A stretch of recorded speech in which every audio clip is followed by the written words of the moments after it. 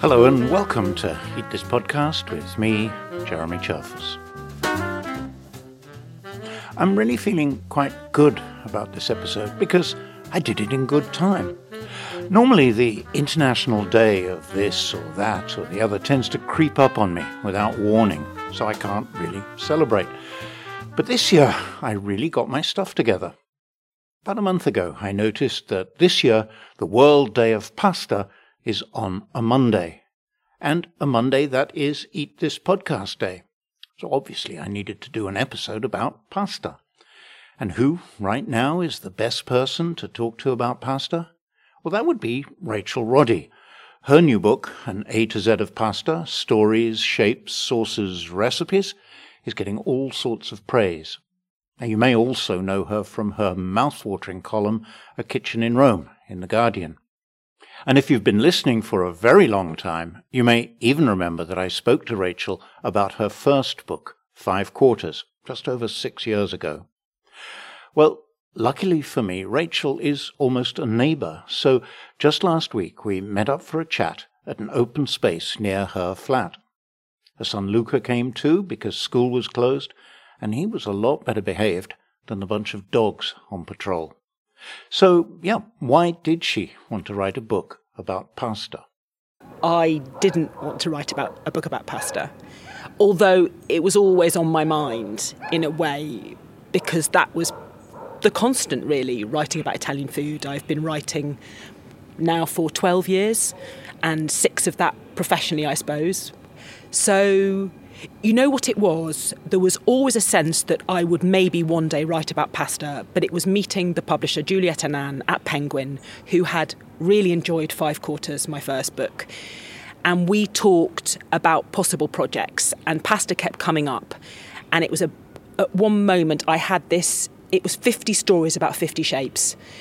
And it was quite interesting because there are, 300-600 shapes of pasta. Oretta Zanini di Vita says there are 1,300 regional dialect names for pasta. So that's a very, very big jigsaw of pieces.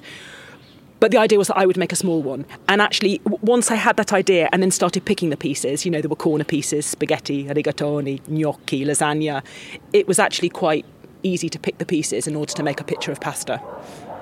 And the picture, the A to Z is a really interesting way of organising it, because it basically says, look, I don't know how to organise this, I'm just going to do it alphabetically. yeah, exactly. And yes, was a great relief, because along with the 50 shapes and the alphabet always brought me back to a point of writing when I was dealing with what felt like this enormous universe of shapes and culture and food and everything, really, the history of Italy. I'm gonna avoid asking questions like, where did pasta come from? Who invented pasta? Because that way lies madness. So let me just say, 50 shapes, 26 letters, 2 of them got shortchanged. So which 2 got shortchanged? Well, no, in fact, perfect. No, 21, because it's the Italian alphabet. And some of them don't even have shapes. So it was not an entire alphabet. It was I can't remember what letters don't have names, don't have shapes. And then, of course, some letters have lots and lots of shapes. I think C maybe was the letter with most shapes. Casareccia, Cannelloni, Capelli d'Angelo, just trying to remember, Conchiglia. I knew these coming back. So some letters have a lot of shapes and others have none. A few people asked me, was it hard to choose the shapes? And actually it wasn't. It was very easy to choose the shapes. They sort of chose themselves because they were the bits that could tell the story historically or geographically, that could map out Italy, that could tell sort of cultural things. And once the shapes had chosen themselves, did the recipes choose themselves, the sauces to go with them, the way you cook them? Yeah, absolutely. I had quite a strong sense of those from the beginning. I'm very, very aware that this is not a comprehensive book.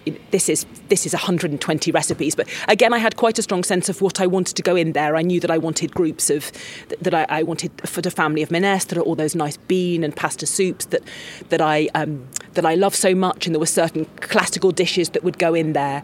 Once I started looking at the recipe plan, it sort of all fitted together. Are any of the recipes what you might call new or innovative? Not really. actually. I mean, do you mean in terms of my innovation? Or Yes, or recent kinds of recipes that have just made it into the Italian canon.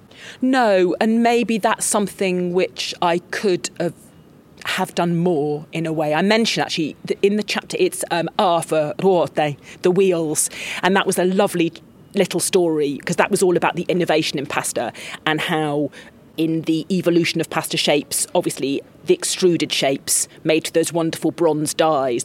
In the 19th century, dies became more sophisticated and people could make more sophisticated shapes. You know, obviously the pasta industry mirrored a changing world, and there were, you know, radiators and flying saucers and car parts. It was really wonderful, and there I looked to the future because, of course, now the big developments are in 3D printing for pasta shapes. So now, in the last 10 years, we can make pasta shapes that we've never been able to make before with 3D machines. So it's a constantly evolving universe, the pasta one. I mean, it's not frozen in a museum, is it? In fact, that was, you know, something I became very aware of. So how do you feel then about, you know, the kind of the carbonara police swooping in and saying, that's not carbonara? I feel a responsibility to be faithful to traditions as they are lived now, which of course traditions are always evolving, but while not being or getting myself too trapped in any dogma. And again, Massimo Montanari was fundamental. I couldn't have written the book without him. He has some wonderful chapters on the evolving nature of recipes, the idea that recipes are not fixed and that there being a perfect recipe or a certain way is completely preposterous and totally against the sort of spirit of domestic cooking, which is actually anarchic, isn't it, and resourceful. And at the same time, he respects the idea that recipes can be formalised and can be written down.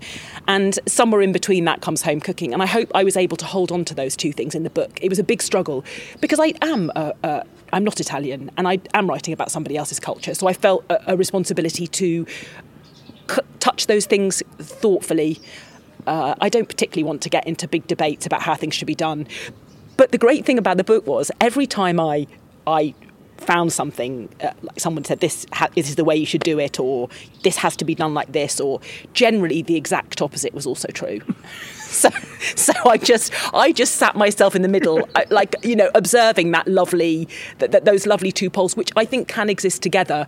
It's not as if there is one true way. I mean, even the stories of, oh, well, you can only serve this pasta with that sauce, or, you know. Yeah, absolutely. And well, it's that the great Oretta Zanini di Vita has a lovely line in her fantastic pasta encyclopedia. Of course, that's why I didn't need to write an encyclopedia, because Oretta's already done it. And she says something about, you know, matching shapes and sauces. Any shape goes with any sauce.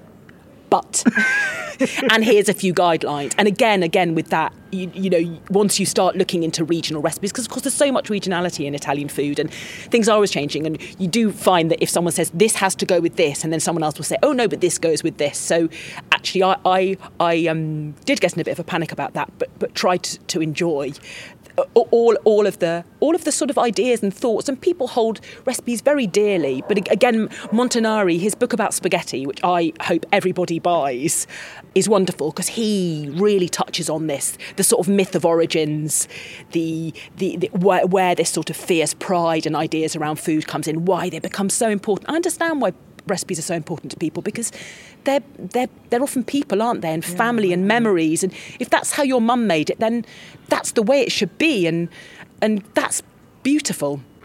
But the thing about sauce, I mean, you can generalise. I mean, if a sauce is very lumpy, if it have bits in it, big bits in it, then a short pasta is probably going to work better.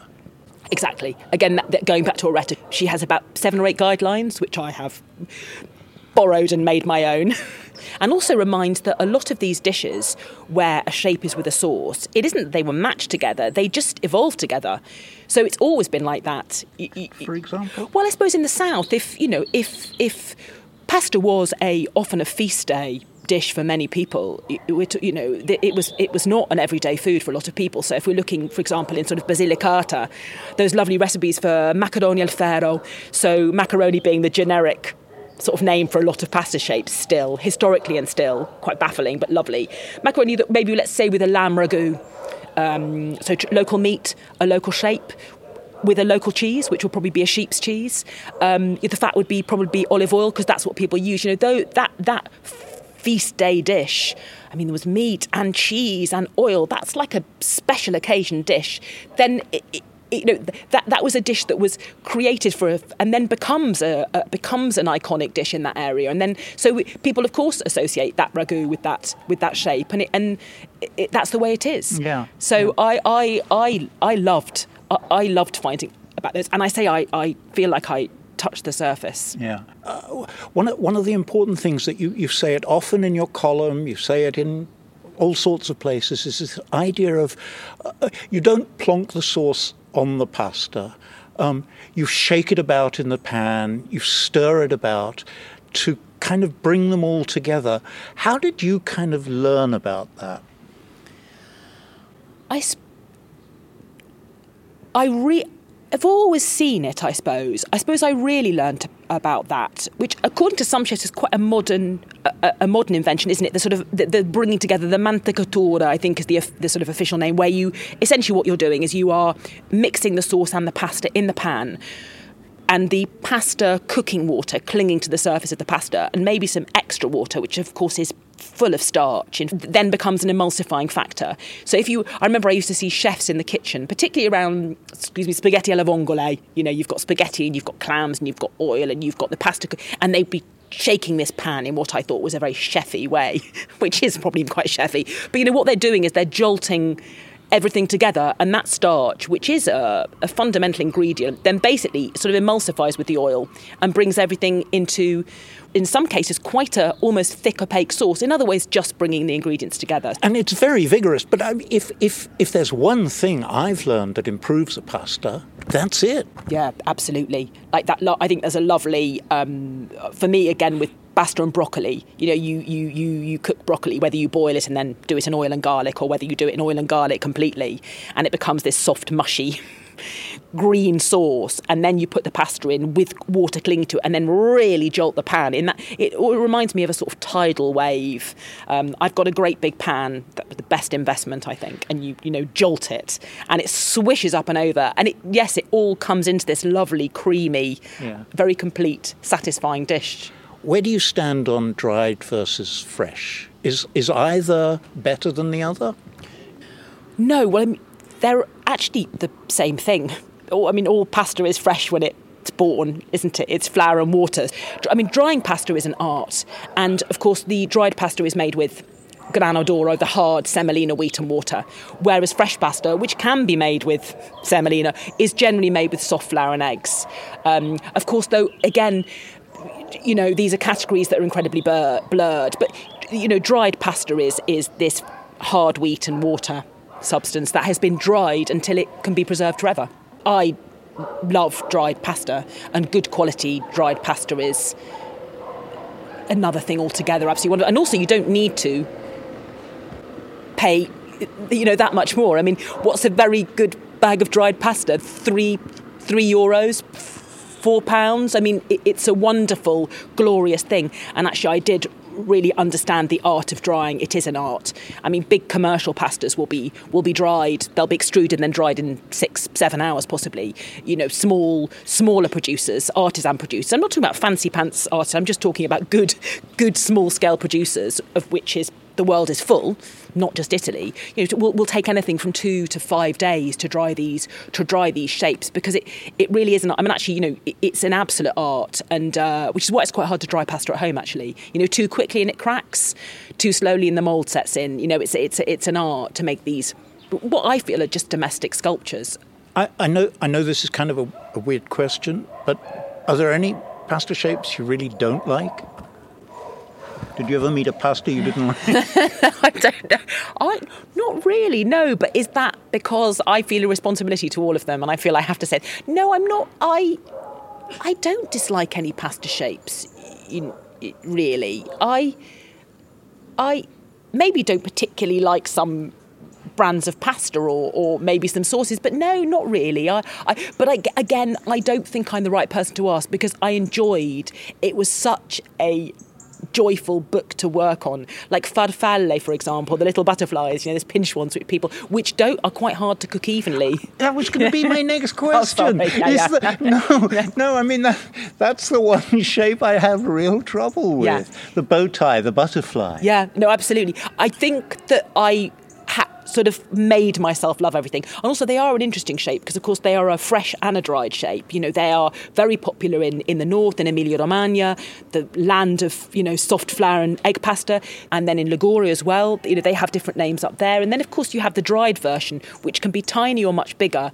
And it was in sort of teaching myself to love all the shapes, I found some wonderful recipes for farfalle, particularly a Calabrian soup with green beans and tomatoes, a brothy soup with cheese and chilli, and then the butterflies just work perfectly in it. They probably have long enough in that to be soft all the way through, whereas when I cook them, which I usually do for summer salads and things, they're always too chewy, the bit that's pinched up in the middle. It's true. But, did you see my agony uncle? I made Vincenzo a pasta agony uncle, the little hardcore. I discovered that, pasta problem letters were almost identical to sex problem letters. I would have liked to have done a whole book of pasta problems, but fortunately Penguin wouldn't let me do that. Yeah, I quite like that little hardcore in the middle. I quite like the difference. You get the sort of floppy edges in the hardcore. But again, that does depend on brands, and I do love slightly bigger farfalle. I like bigger forms of all the shapes. I like big penne, I like big fusilli, I like big farfalle. What does that say about me? I like those big generous shapes. I think it's all sounding very rude, but anyway. But what is Vincenzo's solution to the hard little inner core? Well, just accept it. Acceptance, Jeremy, accepting. Maybe I've got a question for the agony aunt or agony uncle. A 500-gram bag of pasta makes 2 good meals for 2. Mm-hmm. And then I've got a kind of scrawny bit left over, and I never cook pasta for 1. I mean, it just never seems worth it to me. So I kind of bit the bullet a couple of years ago, and I actually mixed 2 kinds of pasta in 1 pot, allowing for the different cooking times of both of them. Are the pasta police going to come after me? No, the pasta police will love you. I mean, the pasta mister. It's a real thing, and it's all over, I suppose. But particularly in Naples, where it was traditionally, I suppose, pasta was sold in by weight, loose, wasn't it? And apparently, the story goes that there would be drawers filled with different shapes. Let's say there were tubes, and there were quills, and there were little ruffled edges, and that then the end bits would be mixed together in one drawer and sold as a mixture, the sort of Neapolitan equivalent of Woolworth's broken biscuits, and then this mixed pasta would be used particularly for those thick soups, pasta with potatoes. So I have a pasta mista chapter, which is all about the mixed pasta. So I have a jar and I put all the end bits in. And of course, the beauty is also the slight difference. Like, I quite like that the bit of broken quill or the little ruffled edge is a little bit harder than the tube, and that the little ear is a bit sort of harder than the length of spaghetti. And obviously in menestras, the mixed shapes, you cook till they're softer anyway. So yeah, I think bring it on. Mixed pasta is the way. Resourcefulness and resourceful and delicious. I feel very relieved. What would be the one thing that you think, oh, go away, dogs. Mm-hmm. Please go away, dogs. Mm-hmm. What would be the one thing that people should take away from the book? That cooking pasta is sort of daily art, and that sounds so wanky, but it's such a joyful, useful, democratic food that a little world for a universe of shapes that can be cooked in countless ways, and often very improvisational. As a recipe writer, I always disappoint myself by giving people these very fixed recipes, and actually when sometimes a bit of good advice is all you need in order to make yourself something very good to eat. So I hope that people take away a playful attitude to these different shapes and the many ways that you can cook them and the endless possibilities. So for International Pasta Day, are you going to wait for inspiration, or do you know what you're going to make yet? God, what am I going to make? You know, I ate some delicious ravioli about a year ago, or no more, 2 years. My tenth of time is bent, with aubergine and smoked cheese, and I think I'm going to make that. That does sound good. I haven't decided yet what I'll be making, if anything. My thanks to Rachel Ruddy for writing the book and for talking to me about it and about pasta. I'll put details in the show notes at eatthispodcast.com, along with links to a couple of the other pasta books she mentioned, Massimo Montanari's History and Aretta Zanini de Vita's Encyclopedia. And as I said at the outset, Rachel's son Luca came along too, because his school was closed for a couple of days. It seemed like a good idea to find out his favourite pasta. What do you mean by favourite pasta? You mean the shape? I mean, if you had a choice of any pasta to eat for lunch or supper tonight, what would you choose? Well, I was going to ask Mum for gnocchi, but now it's a bit too late, because for gnocchi you need to actually make them, then let them set, then cook them. Because if you make them, then you let them set for like a second, and then you put them right in. They come out soft. Do you cook pasta yourself, or does your mum do it all? Once I cooked pasta because Vincenzo told me once. I cooked the most simple pasta, a capelli d'angelo. It was very easy. I just did them. My favourite sugo, I don't want to be too pushy, but I have like a favourite salsa. I like it smooth, but not too smooth. Salsa di pomodoro. I mix it, but I did how Vincenzo does it. Vincenzo is his dad, Rachel's partner, and the pasta agony uncle, and I never did find out exactly how he does it. But Luca also had something to add to what his mum had said earlier. We at home, we don't always do pasta mista, because Vincenzo usually says that we can't do pasta mista always, because pasta mista is, in the name, different sorts of pastas, but they have different cooking times. So if we make them in the same... That's what I think, you see. I always, if I've got two pastas, even if they're the same shape, like one spaghetti takes 11 minutes and another one takes 9 minutes, then I'll put one in and I'll wait 2 minutes before I put the next one in. Does that sound sensible to you? Yes, very, very sensible, yes. Further validation, and I need all I can get. My thanks to Luca and his mum Rachel for helping me to celebrate World Pasta Day, and I hope you will be doing the same. Till the next time, from me, Jeremy Cherfas, and Eat This Podcast, goodbye and thanks for listening.